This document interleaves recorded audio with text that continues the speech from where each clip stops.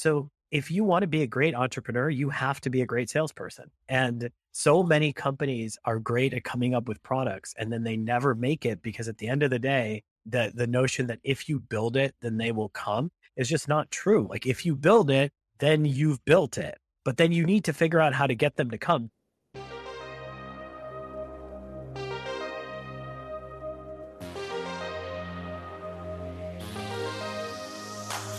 Happy Friday and welcome to Not Boring Founders, the podcast where I talk to founders in the Not Boring portfolio and beyond about how they're building the future.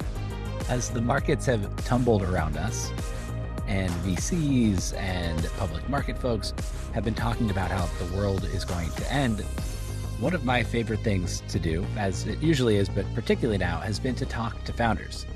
Prices might be depressed for a while. There are going to continue to be layoffs. But all of the founders I talk to are focused on their long-term mission, and they don't really seem to care about what's going on in the market. If you zoom out and fast forward 5, 10 years, I promise the world is going to be crazier and wilder than it is now, and this is going to be a blip in the rearview mirror. That's why I love investing in startups, and that's why I love doing Not Boring Founders, because we get to glimpse into the future by talking to the people who are building it. Today, we're talking to Sahil Mansuri, the CEO and founder of Bravado, which is the largest network for sales professionals. Bravado just announced that it raised $26 million from funds including Tiger Global, who led the round, and of course, Not Boring Capital. Bravado has built a killer business around a community of sales professionals that includes the community itself and a talent matching network that is unrivaled in the sales world. But what's really interesting to me is what comes next. Bravado is going to build software for and by and with salespeople by working with their community to identify the products that they want and using them to distribute the software to companies around the world. It's an ambitious plan, and if everything goes just right, maybe this is how you take down a big, giant company that nobody likes integrating, like Salesforce. The future is bright if we can replace tools like Salesforce with better tools. Speaking of, if you're bullish about the future, do I have a sponsor for you? That's right, ladies and gentlemen, it's FTX US, the sponsor of all of season 2 of Not Boring Founders and one of the most impressive companies in the world. I saw Anthony Scaramucci today tweet that they're going to be the Amazon of financial services, and it's hard to disagree. The company is only 3 years old, but this past year, FTX International raised money at a $32 billion valuation, and FTX raised $400 million at an $8 billion valuation. Its founder, Sam Bankman-Fried, is the richest 30-year-old in the world with an estimated net worth of about $22 billion. Last week, he took a 7.6% stake in Robinhood. That might have been a bit of a preview of this week's news. Just yesterday, FTX announced that they're rolling out stock trading in the app. So now, not only does FTX give you the best, cheapest, most efficient crypto trading app out there, the ones that professionals use and that you can use via the FTX app or ftx.us, you can also trade stocks in the same place. The FTX app, which was born out of the company's acquisition of Blockfolio, is the most complete crypto app that allows users to buy crypto and NFTs with no fees. You can use a crypto debit card, track your entire portfolio, and get important news updates. It's an easy place to buy crypto like Bitcoin, Ethereum, and Solana, and now stocks with zero fees in a matter of minutes. And now you can buy stocks in that exact same place. This company is a juggernaut, and in a market where there's so much uncertainty right now, you want to work with the company that you have faith is going to be around for the long run. That's FTX. They just keep shipping, keep innovating, keep growing, and continue to build the products that their customers want. If you want to become an FTX customer, that's easy. You can go try it for yourself. Just go to your app store of choice, download the FTX app, and when you sign up, enter my code, Not Boring, all one word. And when you trade $10 worth of crypto, you get a free coin. You can do that or just click the link in the show notes. Thank you to FTX US for supporting conversations like this one with CEO and founder of Bravado, Sahil Mansuri. Sahil, welcome to Not Boring Founders. Thanks for having me, man. So I'm going to start in a place that I always like to start, which is what the world looks like in 10 years if you're wildly successful in your mission. You know, when kids are growing up, someone wants to be an astronaut, someone wants to be a firefighter. These days, I think a lot of people want to be a tech founder or an engineer. I don't know a single kid that grows up and is like, man, one day I hope I get to be a salesperson. No one's got their little GI salesperson Jane character that they're running around with. And what I would love to see is a world in which people aspire to be in sales, that sales is recognized as a profession that is amazing, a great way to break into tech, a great way to build your career, and that sales is taught at universities, at high schools as a fundamental skill set that you need in order to be successful. Why do you think the world isn't like that today? Why do you think people underappreciate sales? I think it's stigmatized. Think about all the popular cultural references around sales. You've got Glengarry Glen Ross, you've got Wolf of Wall Street, you've got Boiler Room. That's what people think about when they think about sales. They think about like a bunch of dudes, because always a sales dude, right? There's no women in sales. There's no minorities in sales. It's always a white dude specifically. So it's some white dude, bunch of white dudes who are doing something dishonest, who are cheating their customers, who are competing for steak knives, and coffee is for closers, and Matthew McConaughey pounding his chest or whatnot. I mean, that's the vision of sales. And people don't understand that sales is a deeply technical process. It's a profession that basically, if you want to work in tech, I guess you and I both are in the tech world. I'm assuming many of the people that are listening to this are in the tech world. If you want to work in tech, but you yourself are non-technical, your best bet is sales. Totally. And yet I don't think most people understand that. I don't think most people understand that, like, if you want to work at Google or Facebook or Apple or Slack or Uber or Dropbox, or pick your favorite Figma, Webflow, whatever you want, and you aren't an engineer, you should be a salesperson, because every other path is going to be extremely difficult, and you're not really going to make an impact, because either you build the product or you sell the product. Those are the two most important things to do at any company. I think your point is super well taken. I think the other thing is, like, people don't have the chance to interact with engineers and see like how surly they can be, or like that they're copying and pasting code and like other stuff. But everybody's been on the other side of a sales email, and you're like, damn it, I'm in a drip right now. Like, I do not want to be caught in this drip. And whoever that poor person whose name is on the drip kind of bears the brunt of that. What is good, like less annoying than a drip sales look like? So let's come back to the original point, which is that many people have interacted with sales. I think that's a really keen point. Most people have interacted with B2C sales, right? So when you grow up, everybody's had the experience, especially if you're old like you and me, you've had the experience of sitting at the dining room table, and you've got, a phone call in the middle of dinner, and it's like, is Pakey there? And you're like, oh no, like, you're like, don't ever call me again. Get off my mind, And so you've interacted with B2C sales a lot, or you've, been to a car dealership, and you've had like the, car dealer be like, oh, what can I get you to get you in this car today? And people equivocate that to being an enterprise salesperson at Snowflake. And like, those are not the same job, right? Like, being an enterprise salesperson at Snowflake is much closer to being a consultant or a partner at Bain than it is being in the car dealership world. But because it's all under the awning of sales, people don't understand the distinction. But to answer your question more specifically, what does great sales look like? I mean, great sales is consultative. A great salesperson is somebody who is able to technically understand the role that their buyer is in, understand what problems that they're facing in their day-to-day, understand how technology can be used in order to either save time, increase throughput, whatever it might be, is able to showcase how that might work in the specific context of that specific buyer's department or company or what it might be. And then not only do they close the deal, but they stick around to make sure that you actually derive the benefit that they had promised up front.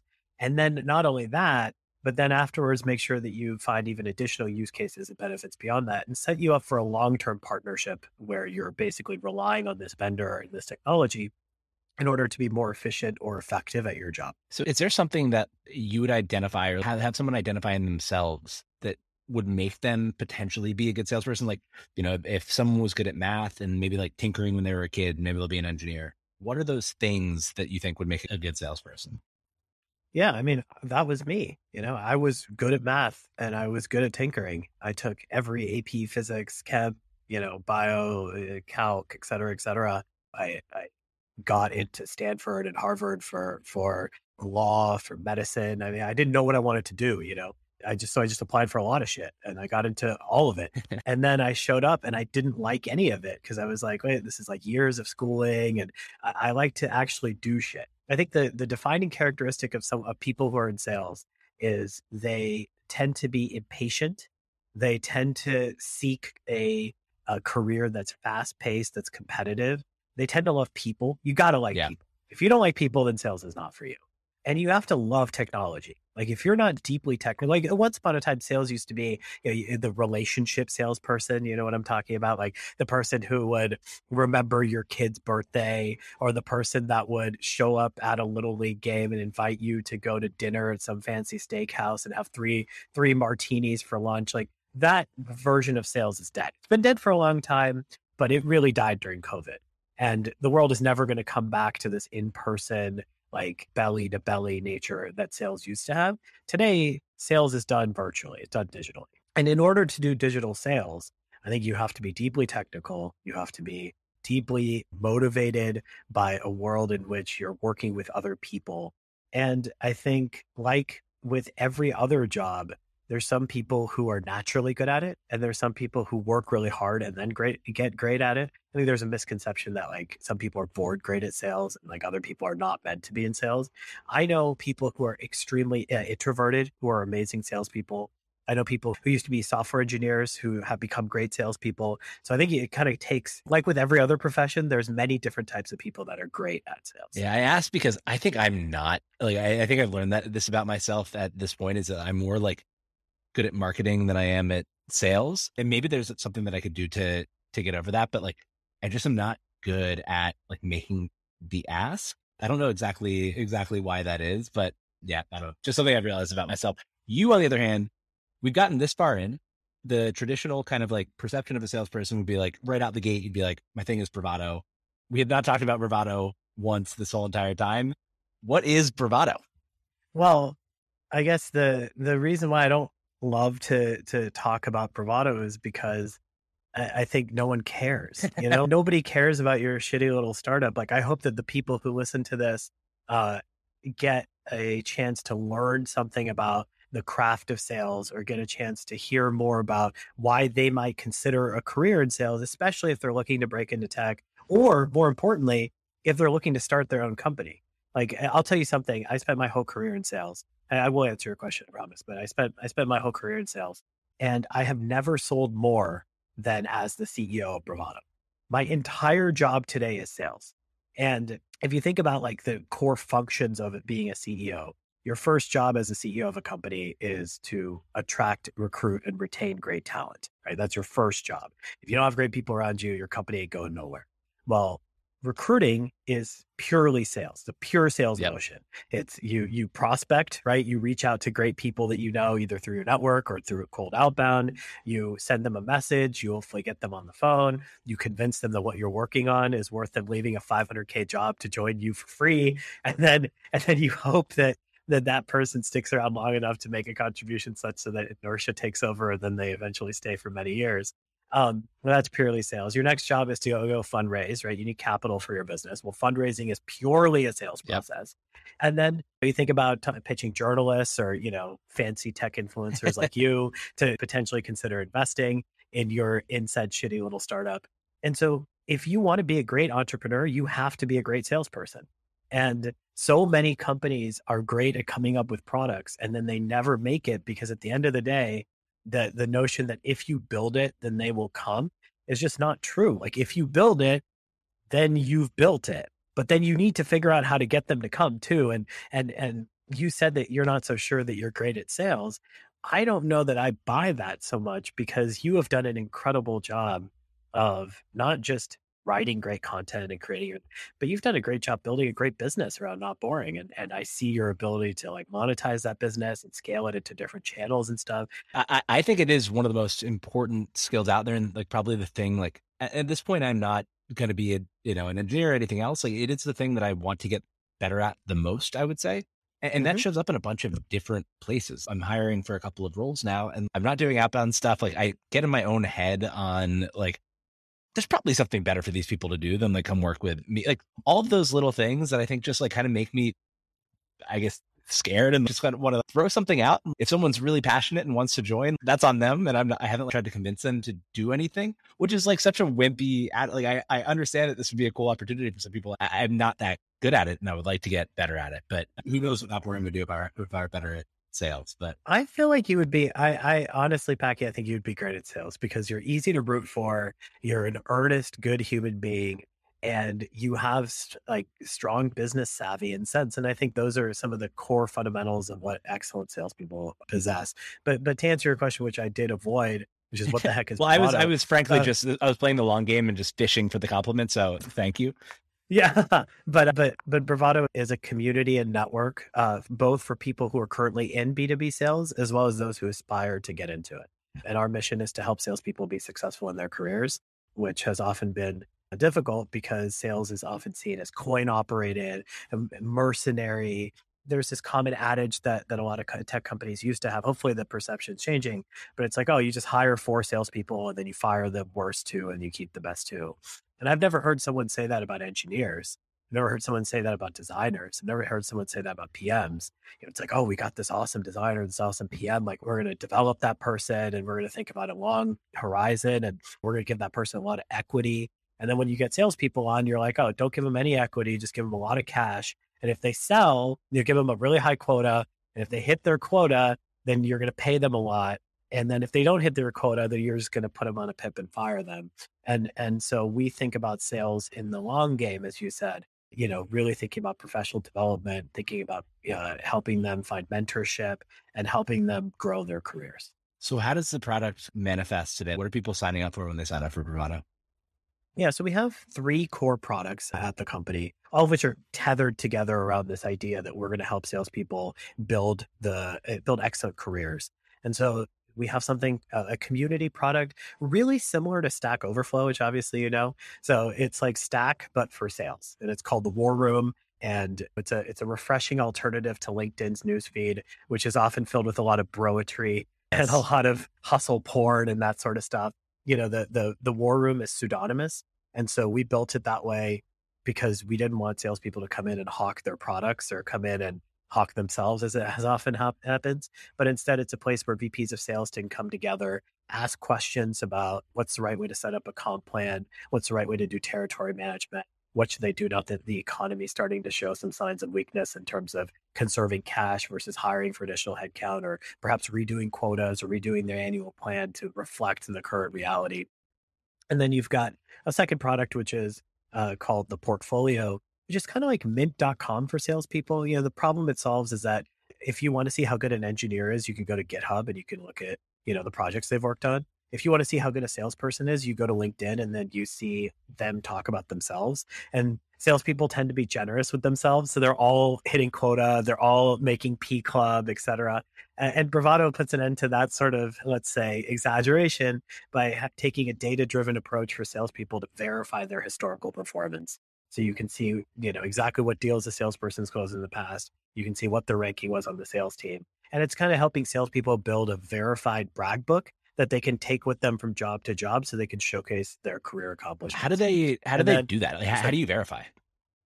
Yeah, so we allow people to upload pay stubs if you want to verify compensation, upload offer letters if you want to verify your base and OTE and such, and then Salesforce HubSpot reports if you want to verify your deal history. Are there limitations on what you're able to do when you have that information, or are you building this database of like not just the best salespeople, but kind of like what companies have sold to who and like all of those types of things?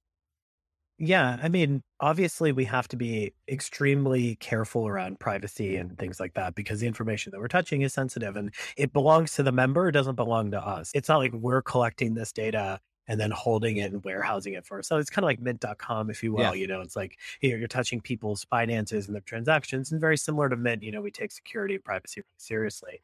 No, but what we do with the information is we allow the salesperson to benchmark themselves over their past performance so they can see how much better they're getting at their career over time. We let them set milestones so that they can achieve and then look back and see if they've hit their goals. And then we can let them do comparisons. So similar to a credit score, we have something called a Bravado score where you can see what your ranking is among salespeople with similar experience or those who sell a similar product. So it allows a salesperson to to basically get a sense of how well they're doing outside of their company. Because within the company, you have Yeah. leaderboards and stuff, so you know where you are. But outside of the company, you often don't know how you rank against your peers. And so this is that. And then the final product we have is something called Bravado Talent, which basically just sits on top of the community and the portfolio product, and it's a way for a salesperson to find a great job. So we help companies that are looking to hire enterprise salespeople uh, effectively recruit only those folks who have relevant experience. And so if you're, let's take an example, you're Salesforce, and you want sales reps who have sold to VPs of sales or VPs of marketing in Chicago in the fintech industry with an average deal size of 500 to a million.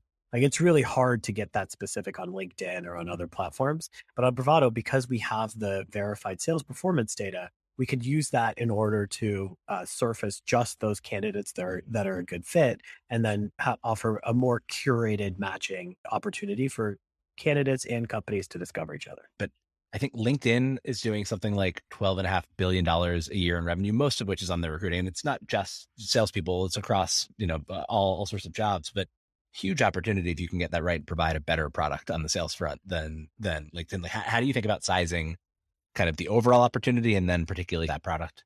Well, there's 18 million salespeople in the United States. It's the most popular job in the US, over 50 million salespeople in the world. And sales and engineering are the bulk of the difficult hires to make for any company. And so I would argue that a good portion of where LinkedIn's dollars go are recruiters who are reaching out to engineers and salespeople in order to try to recruit them. In terms of how I think about sizing the opportunity, like the cost of hiring a salesperson just keeps going up and up and up. A big portion of why is because there isn't enough supply, because new, really smart people don't want to get into sales for all the reasons that we talked about. And so while there's a ton of engineers that are coming out of all these top universities every year, it's not like a ton of great salespeople are coming out of Harvard and Stanford and all these other great schools. Kids that go there are like, well, I'd never get into sales. I didn't go to Stanford to become a salesperson. So you have this like adverse selection issue in sales as well. And so the cost of hiring a single salesperson is over $20,000. And so we see the opportunity as being big. It's a multi-billion-dollar opportunity for sure. And then within that, though, comes something really specific, which is how do we help make sure that when you get to that job, you're actually successful? Because the other problem, Packy, is, as you well know, is the average tenure of a salesperson is 11 months. The average tenure of a VP of sales is 17 months. Which, by the way, is literally half of any other executive. What about CMO? CMOs, I think, last like 2 days on average. CMOs last until anything goes wrong in the company, and then the CMO is gone. I don't know the exact stats that you're getting on the 2-day front, but from the last time that I saw where execs are at, I think CMOs on average last about 3 years per company. It's a little more than 3 years. Yeah, salespeople and sales leaders last a little less than 18 months. But CMOs are the second fastest to get fired too. You are correct on that. But then, the last piece is that 62% of salespeople missed quota last year. And that's in 2021 when the economy is doing great. So this year is going to be much worse. And so, salespeople aren't successful in their jobs. And a lot of it is because companies don't onboard properly. They don't have support. They don't have tools. And a lot of it also has to do with the fact that you can't sell a shitty product. I mean, it's just really hard to do. Yep. Trust me, I've tried. And it's been really, really hard to do. I've also sold Glassdoor. I was one of the first 20 employees there. That was really easy and really fun to do. And so what we're hoping to do at Bravado is to find the best companies to sell for and match them with the best salespeople on earth. It's kind of the idea behind this. That's 62%. Like that is such a high number that it can't be, there has to be like some training issue, but then also people just set quotas that are too aggressive, right? Like there has to be some of that there. 62 is really high. Yeah, well, I mean, have you ever been part of how a company sets quota? Oh, yeah. Yeah? How have you seen it done? I'm curious what you've seen. Well, I've worked for a company that ended up failing. So we did it a few different ways. We did last quarter plus X. We did, here's the model that we need to hit this year. And so, I don't know, we had this many salespeople and we had budget for this many more divided by that goal, divided by that number of people. And here's the quota. And then those are kind of the two, I think, that we ran, neither of which is the best practice. Sure. I mean, I think both of those I've seen and are by far the way that it's done most commonly. which is like, hey, last year we did 10 million in revenue. In order for us to raise our Series C, we're going to need to show at least 25% growth in revenue. So we're going to raise quotas to 12.5 million for this year. And then, hey, VP of sales, go figure out how to get Yep. there. And that's how it's done. I mean, that's literally how it's done in so many organizations. And then what will happen is the board comes back and says, yo, 12 and a half is not going to cut it. In order to raise a Series C, you need to at least show 50% growth in revenue. You need to get to 15. You call the VP of sales back in and you say, hey, just kidding, it's 15 because that's what our board said. Go figure it out. And then the VP of sales can't figure it out because there was no backing into that Yep. number, that had no reflection on what the average deal was. It had no reflection on how many competitors there were, what the TAM looked like, how many leads were coming in, what your conversion percentage was. There was no math behind it. It was literally someone just built a model in Excel and then tried to say, okay, well, I'm just going to like take this number and multiply it by a higher percentage. And then that's somehow how we're going to hit quota. And then what happens is the VP of sales gets fired. And then the CEO goes to the board and says, hey, we just made the wrong hire there. VP of sales wasn't able to figure it out. And so instead, we're bringing this other person who's got 10 years more experience, and that person's going to figure it out. And then that's how we end up with the same old boys club in sales, where the same VPs keep getting passed around every company in 18 to 24 month cycles, because everybody eventually just blames the VP of sales for missing quota, despite the fact that I don't understand how it's not every single employee, especially the CEO's job, to hit revenue targets. Like if you're the CEO of a company and you miss revenue targets, you're the one who should be on the hot seat, not the VP of sales, because you're the one who signed up for that number. You're the one who pitched that to the board. It's not the VP of sales that came up with that. Amen. Yeah, I've seen that story play out a few different times, and it's I was going to be like, I've seen that story play out. I mean, we have 200,000 salespeople on Bravado, and roughly 20%, 15, 20% of them are VPs of sales. So we've got like 30 to 40,000 VPs of sales that are on the network. And I probably see that story play out 3 to 5 times a week in our forums. And then during annual planning, like 25 times a day. But like literally, I see every company is kind of doing this. And then the only thing that really kind of works is you either build Webflow, where the company and the product is like so awesome that like it blows everything out of the water, or you end up being one of Webflow's like 20 competitors that didn't make it. And then it's the VP of sales that gets fired. makes a ton of sense. So there's a few different things that I liked about Bravado and attracted me. One is, I think, just kind of celebrating this role that is so crucially important to companies. And I think companies just die early by not having this in place and well thought out. Another is your arc that you've had and like the fact that you just kept iterating until you hit something that has like really, really been working. And then a third is where you're going on the product side. So can you talk about points 2 and 3, just what the history of the company is and then where this goes? That's not intuitive, but when you hear it, you're like, oh yeah, of course, that makes a ton of sense. Yeah, sure. So, I mean, in terms of transparently sharing the journey of building a startup, I would say that we basically failed over and over and over again as we struggled to understand what we could build that could actually help salespeople be successful in their career.